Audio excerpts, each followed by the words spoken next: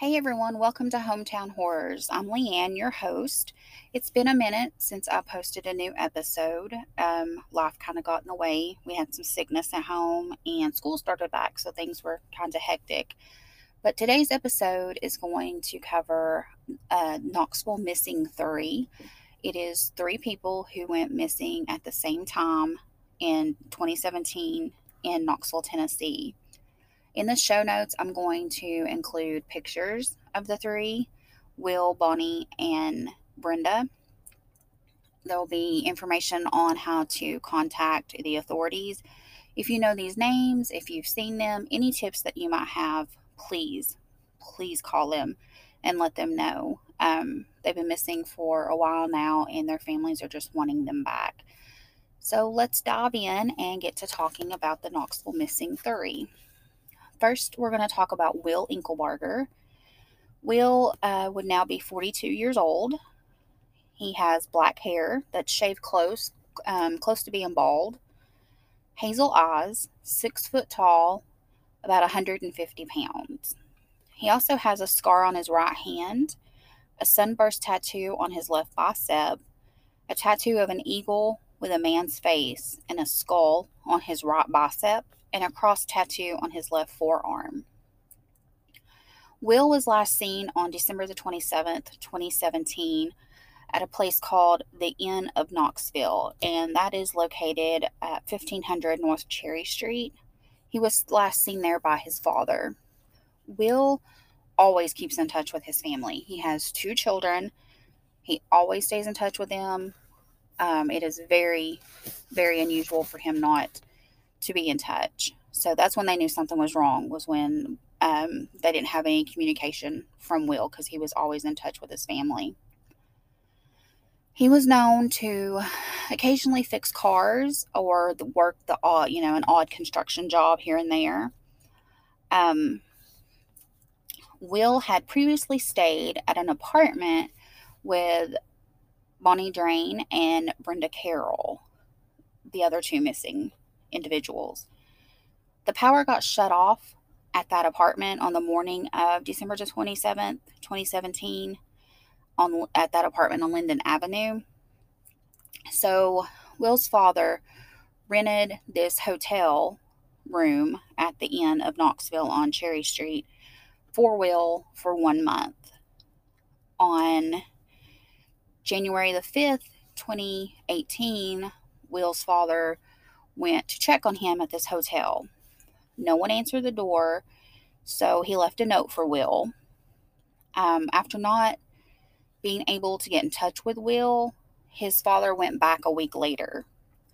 There still wasn't an answer, so the manager let Will's father into his room. He found most of Will's belongings there. The only thing Will had taken with him was his wallet and cell phone. Police had tried to track his cell phone, but it had died or been shut down, powered off. He left behind the phone charger and his cigarettes, which was highly unusual. His father said that this suggested that Will didn't intend to stay gone for long. He normally would not leave his phone charger around, his cigarettes. This just meant that he was probably just running out to get something, and he had no intention of staying gone long.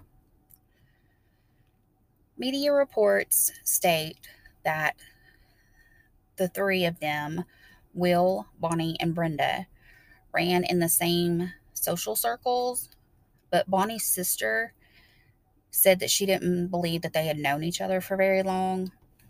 According to her sister, Bonnie had met Brenda through her job and met Will through Brenda.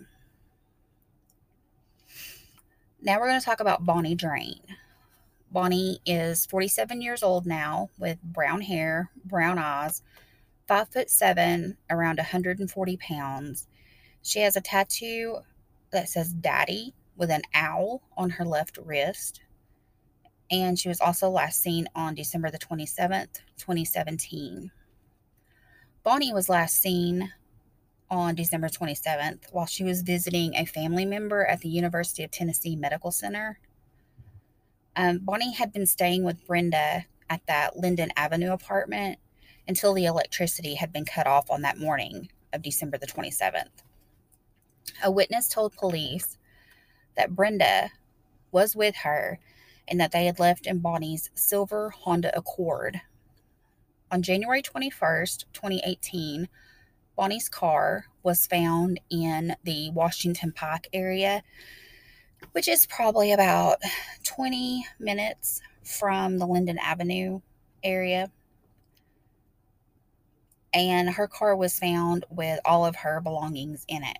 This included her wallet, her ID, her social security card, debit cards, and all of her clothes. Several days before she went missing, Bonnie's phone got broken, so there's no way to trace that. Bonnie also has children, and she has grandchildren, and always kept in touch with them. According to a family member, Bonnie had a previous substance abuse problem, but she did work regularly at a local fast food restaurant. In an interview, Bonnie's sister said, quote, "Even with the drug abuse, she would still get up and go to work every day." Quote, "When she went missing, we knew something was wrong." Brenda Carroll has blonde hair. Her eye color is unknown. We don't know a whole lot about Brenda, and we do know that she would be about 48 years old now.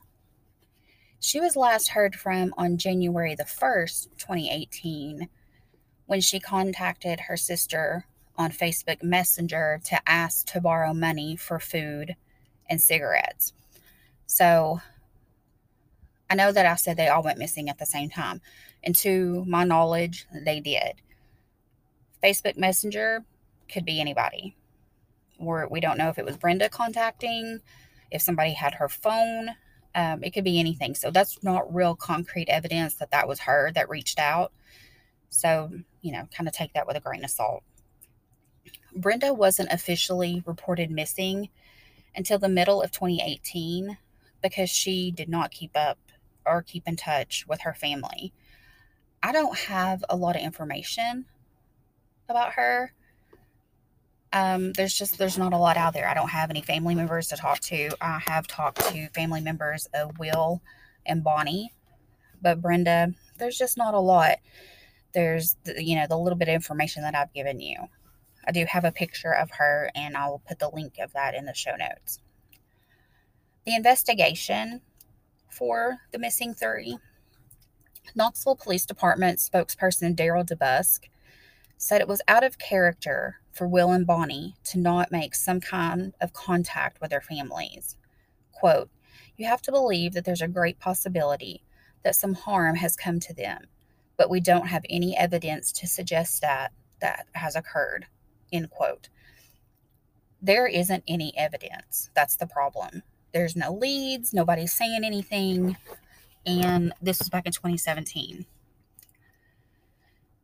The Linden Avenue apartment was never properly searched by police. Investigators told a family member that they went by there and spoke with some people, but never went inside the apartment. I'm not sure how that happens. You have 3 people that are missing. Why you do not go in and look around and have crime scene techs, I don't know. I don't know. I really don't know what to say about that. That's just crappy police work. Especially considering those apartments have been gutted, redone, and sold. They were actually listed on a real estate site at the end of last year. So any evidence that could have possibly been there, gone. Also, Bonnie's car was not searched until months after it was found. I don't know about that either. Why? Why would you not search a car of a missing person? I have no words for that. So why was the apartment not properly searched? Why wait so long to look for potential evidence in Bonnie's car? Why is this case not getting the attention that it needs? Is it because they're missing adults? Was it because they had previous substance abuse problems? Um, shouldn't 3 people missing at one time raise a red flag to somebody? So what happened? Um, did they witness something they shouldn't have? Did they run into somebody that was dangerous? I don't know really where they hung out or anything, but there's a gang problem in Knoxville that's getting worse. So I don't know if maybe they run into some trouble there. In my research, I have found that drugs and gangs, like I was saying, are a big problem in Knoxville. Um, not only is opioids a big problem here, but cocaine and meth is also being highly trafficked through here.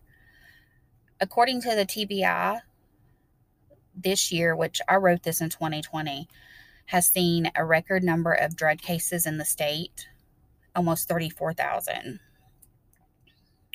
Tennessee also has several interstates that run through here and serve as a carrier for drug distribution. Like I said, I'm in the show notes. I'm going to put pictures and contact information. They're on NamUs, which is a national database for missing adults. I think they might have children too. I'm not sure. But I'm going to put a link into all their information. Please share that. You can find me on Twitter, Instagram. I have a Facebook, but I don't do a lot of that. Mostly it's Instagram and Twitter. I will have all this information to where you can access it. And please take a look at their pictures. Please share their information. I try to share this at least once a month to keep their faces and their names out there because their families, they want to know where they're at. They miss their loved ones. If you do have any information, please contact the Knoxville Police Department. I will have that information also listed in the show notes. But that's about all I have. It's not a lot, but it's all we know right now. I haven't got any updates. The family hasn't got any updates. I feel really bad for them because nobody's doing anything. So please take a look at everything, share the information. If you have a tip, you think you might have seen something or you might have heard something, anything will be greatly appreciated. If you have any case submissions or any questions, I'll have my contact information in the show notes also. And I think that's all I have for today. I will be back next week or the week after with a new case. Stay safe out there.